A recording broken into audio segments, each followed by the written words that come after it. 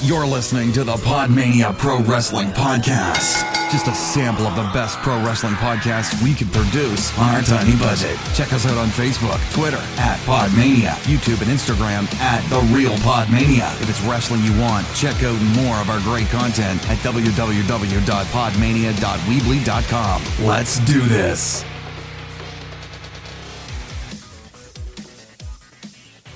Hello, and welcome to another episode of the Podmania Podcast, our final hour review. I'm joined, of course, by Garth. How are you, my friend? Good, yeah. Looking forward to talking this. It's quite a good show. Yeah, not a bad show at all. I think there was, where it was good, it was really good. Where it was indifferent, it struggled to keep my attention. But I think the bits that were positive certainly outweighed the negatives. Yeah.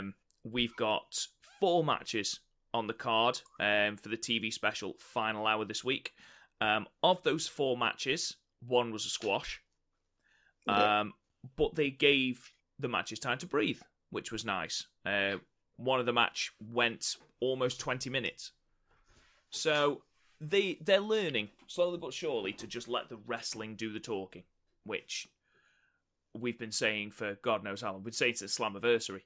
Yeah. You know, let the wrestling do the talking. You've got the talent. Just let them wrestle. And slowly but surely they seem to be doing it, with the exception, unfortunately, of poor Eli Drake, who was subjected to some awful booking in this show, and we'll get into that in a moment. But just quickly, what do you think of all this Eli Drake nonsense? Well, when they started pushing the story, especially when they showed him sort of go up and meet Joseph Park, I thought, and then the fact that Joseph Park was like, we could own Impact, straight away I was like, yeah, I mean, on that, definitely, that would have been such a good story. Yeah. Of them pursuing Don Callis, Don Callis being the sort of shadow owner. But yeah, I mean, it just seemed to have sort of gone cold straight away on it. Yeah, it was, I don't know.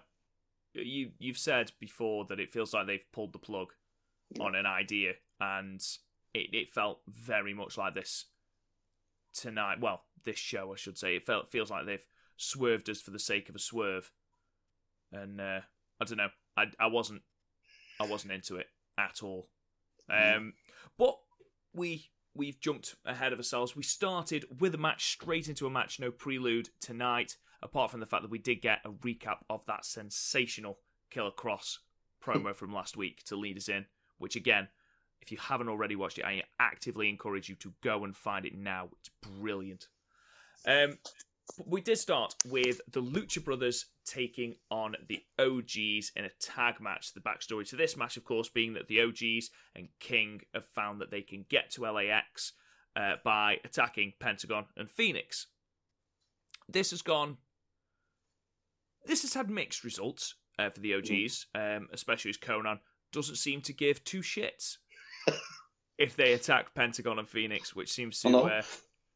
Conan absolutely fine with this. In fact, there was a promo, a backstage skit last week, where Conan literally said the words, they can fend for themselves. Yeah, they can laugh themselves. And to be fair, if you're going to attack, but you don't attack Pentagon and Phoenix, for God's sake. Anyway, this match, Garth, opinion? It was really good opener. Had a bit of everything. Sort of, obviously you've got Phoenix flipping and flying all over the shop. Yeah. Pentagon, smash mouth. And I think Hernandez and Homicide sort of get some plaudits as well, because they pretty much went sort of blow for blow. Yeah. And there was a lot of dives and stuff like that, but there was some, like, especially from like Pentagon and Phoenix, some of the moves they were pulling off together, I've never seen stuff before like that. Some of it. Their double teams, especially in that finishing sequence, were absolutely outstanding. Yeah, stuff like, well, definitely stuff I've never seen, like, in that sort of environment on basically an American show. Yeah. No, I agree. It was just that, like you say, that ending was amazing. Yeah. The ending of the match for me was brilliant, and it really did showcase the talent that Impact have got on their roster at the moment. I thought Homicide and Hernandez started the match very well. Hernandez, despite his significantly bigger size than anyone else in the ring, managed to dive over the top rope. That was good. Which was fairly impressive. Homicide hit rolling suplexes, which was quite cool. A lot of super kicks. The main turning point was when Hernandez had got Pentagon on the top rope, was going for some manner of superplex. He gets taken off by Phoenix and ends up in this tree of woe position, holding himself up. The most contrived way of taking a move. I hate it. I hate it. I hate it. I do. But he takes a double stomp to the groin for his troubles, and then this just ridiculous onslaught of double team moves that just were fantastic. Phoenix hit a swanton that Jeff Hardy would be proud of. The height he gets on that swanton. I know. He even has time to sort of. He does a sort of what when Eddie Guerrero used to do the frog splash and he would curl into the ball a bit. Yeah. He did that, but the other way, and kicked his legs out and just He seemed to change direction. It was it was very, very impressive. Then we had this double team wheelbarrow thing where Pentagon is in the wheelbarrow position. Phoenix has got Pentagon in the wheelbarrow position, and they sort of sunset flip it so that Phoenix is slammed on top of Hernandez. Yeah. For the victory. And it was a very, very entertaining match. A very, very entertaining finish. Very, very inventive. As you've said, I don't think either of us have ever seen anything, like that. It's the stuff where, was it Phoenix was stood on Pentagon's shoulders? Yeah. Doing sort of missile drop kicks and stuff. I could watch these two wrestle forever. Yeah. These two have got fantastic chemistry. Obviously, they're brothers, but, they have got fantastic chemistry. What is your opinion of the result of this match? I don't think, to be honest, I was kind of expecting the OGs to win just for the story. Yeah. Because then obviously that's going to... But then again, do we want more LAX versus the OGs? No. Are they trying to move it away from that? Potentially, and obviously we've said on this podcast before that I think they're killing the feud at the right time. Yeah. Before we get sick of it. The only problem is with that is that in the last 3 big pay-per-view matches, last 4 if you count the parking lot brawl, OGs have lost 4 out of 4. They lost to LAX at Slammiversary. They lost to LAX in the car park lot brawl. They lost to LAX at Bound for Glory. And now they've lost to Pentagon and Phoenix at Final Hour. And they have got an outstanding mouthpiece in King. He's amazing, but at the moment I'm starting to worry that he is going to get the Bray Wyatt treatment in the fact that he is going to speak fantastic words but have literally nothing to back them up with because yet again they've been thwarted. And you sort of get the feeling that it's the sort of the booking is, oh well, it's Hernandez and Homicide. It doesn't hurt them because they're still this sort of revered legendary tag team. But it is going to start hurting them. Yeah. I mean, you've got to start handing them wins. Even if it's just on Impact TV, you have got to start handing them wins because otherwise... And Impact aren't exactly blessed with a large tag team roster. No. And, you can't really afford to bury one as you are doing the OGs. It'll be interesting to see where these tapings in Vegas take us. Especially as I imagine... as we get towards the end of the year now, we'll be building towards Homecoming on January 6th. It'll be interesting to see if the OGs have a place on that card because on merit, they don't deserve one. No, and they don't, unless they're going to feud with Pentagon and Phoenix, there's no story for them.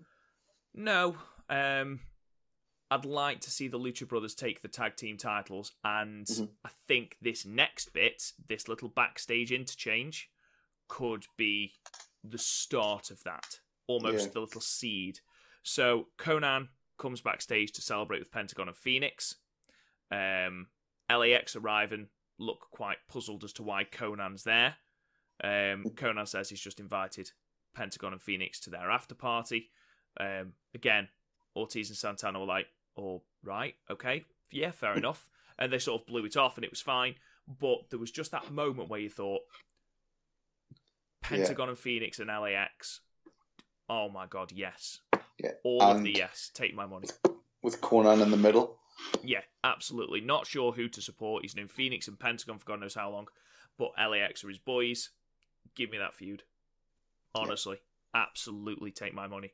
And if that is at Homecoming, I'd buy that pay-per-view just for that show. Yeah. You know, aside from the fact that we do an Impact podcast. We then got the debut of Jordynne Grace. She was taking on Katarina. Opinions, Garth, on Jordynne Grace? Well, it's the first time I've ever really seen her, and I totally and utterly agree with Don Callis, and that she reminds me of a female version of Rhino. Yes, 100%. 100%. I can see that she's built very, very similar. Like short, stocky arms, but sort of really sort of like stout. What made me laugh was she came into the ring and she flexed her biceps, and genuinely, I think her biceps might be bigger than my head. Oh yeah, she's built. Yeah, and her nickname, Thick Mama Pump, is just sensational.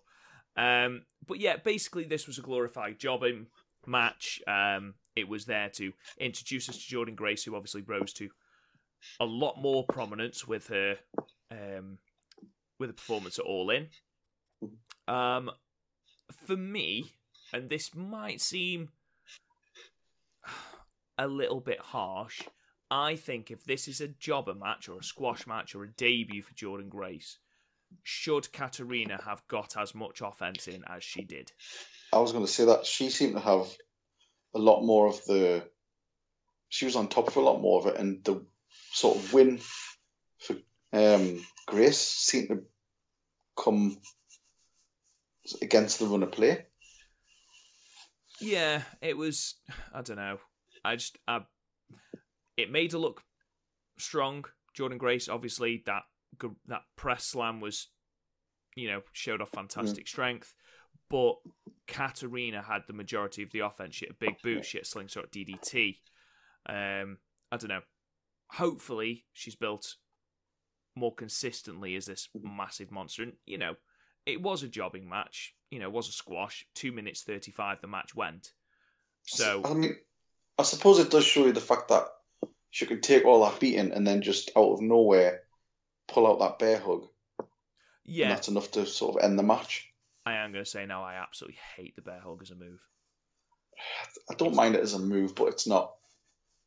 And I understand that you're squashing the air out of someone, and I understand it can be quite an impactful finisher, but looking at it, I hate it. Yeah, it's not what I would class as a finisher. No, I don't know. I'm not a fan. Not a fan at all.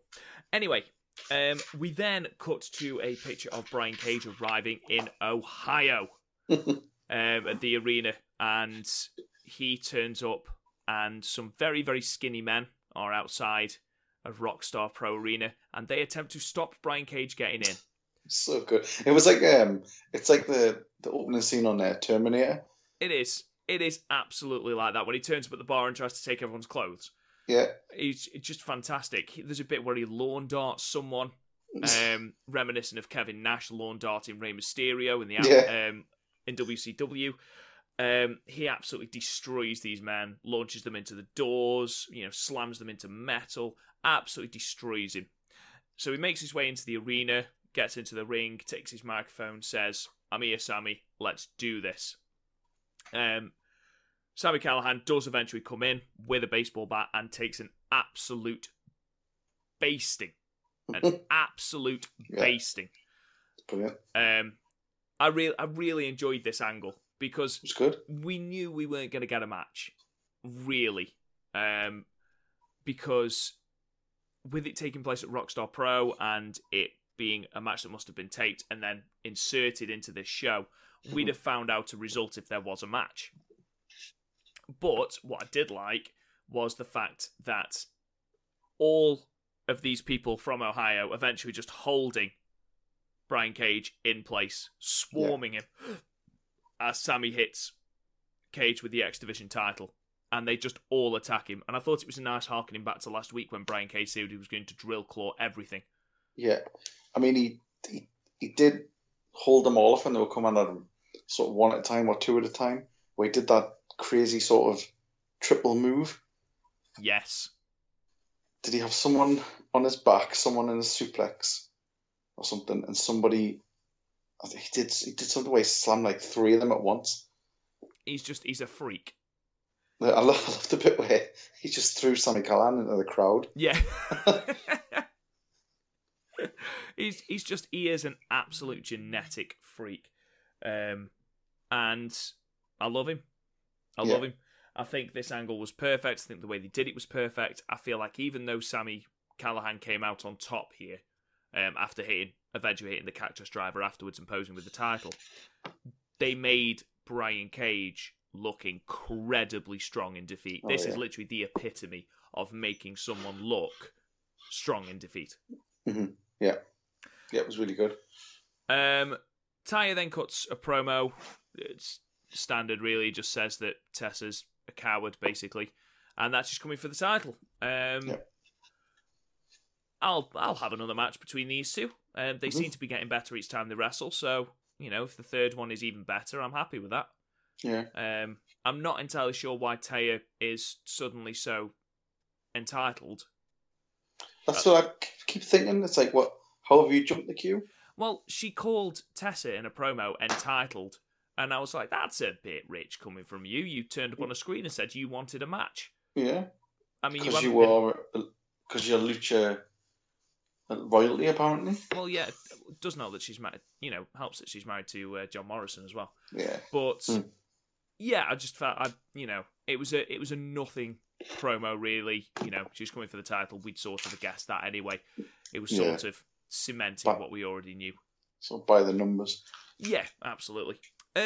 We then had, despite this being a TV special, we still had the Global Wrestling Network flashback of the week, and it's like, for fuck's sake.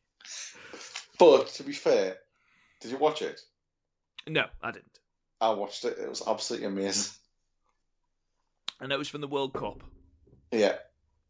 I mean, it must have been, was it 2008 or 9? In my notes, I've put Impact in 2008, and I know it was the Motor City Machine Guns taking on Naruki Doi and Masato Yoshino. Yeah. What they call Speed Muscle. That's fucking terrible. Terrible name.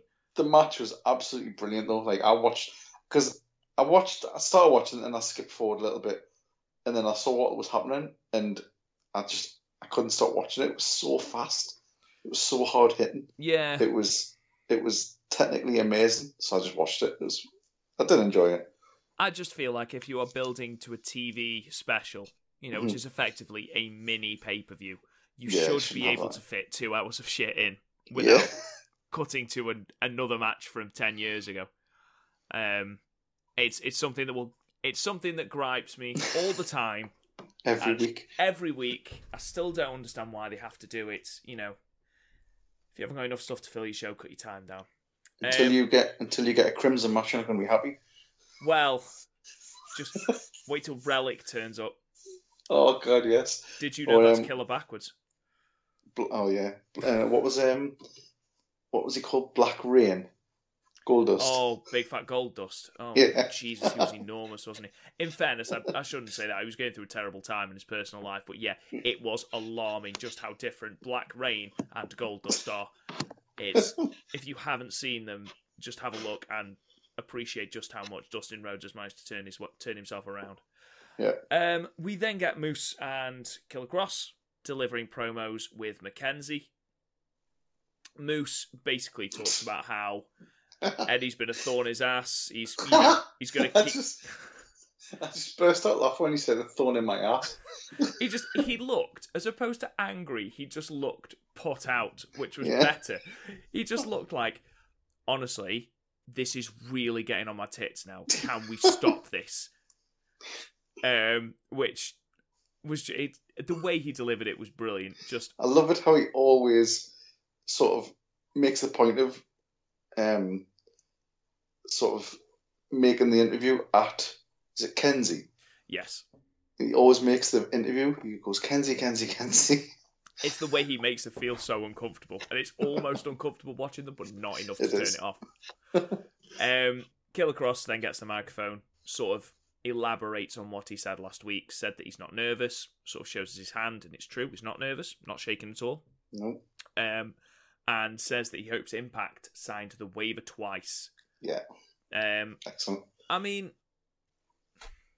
no, we'll wait till we get the main event before we talk about this match, because even though the build-up has been fantastic, I felt that, no, I'm not going to talk about it now. We'll talk about it in a minute. Yeah. We then get to see a couple of the fan videos sent to Scarlett for this talent search. We had a man who was clearly high as fuck. We had a man in a budget Sin Cara mask hula hooping. That was Shark Boy. Was it the real? Oh, that's right. It was Shark Boy's mask. Yeah. Of course it was. And then we had another man in a lucha mask saying that he could be Scarlett's private security. And then my favourite bloke in the world, some guy, just a picture of his face, and he just went, I'm not that great, but why not me? Yeah. And it was like, yes, you are absolutely the man. I'd love him to turn up on Impact in a couple of weeks' time and just go, I have no talents. I have no talents, but I'm hilarious. I just don't see what this is for. Like, no, and I just don't see how, unless Scarlett starts to manage a wrestler from Impact, I don't see where her place is. No, I just when did she debut? Fucking. Was it about so 6 weeks ago or something? Oh no, it was it? It was after Slammiversary. I think it might have been the week after Slammiversary. Because it's been nothing. It's been absolutely nothing. Well, what has she done, really? She managed to... I mean, KM and Falabar meet her in this bit, and they sort of say that because, she's done so much for them. And you look at them and go, has she done that much? I mean, Falabar got a title match, but KM did that, and Austin Aries did that. He had nothing to do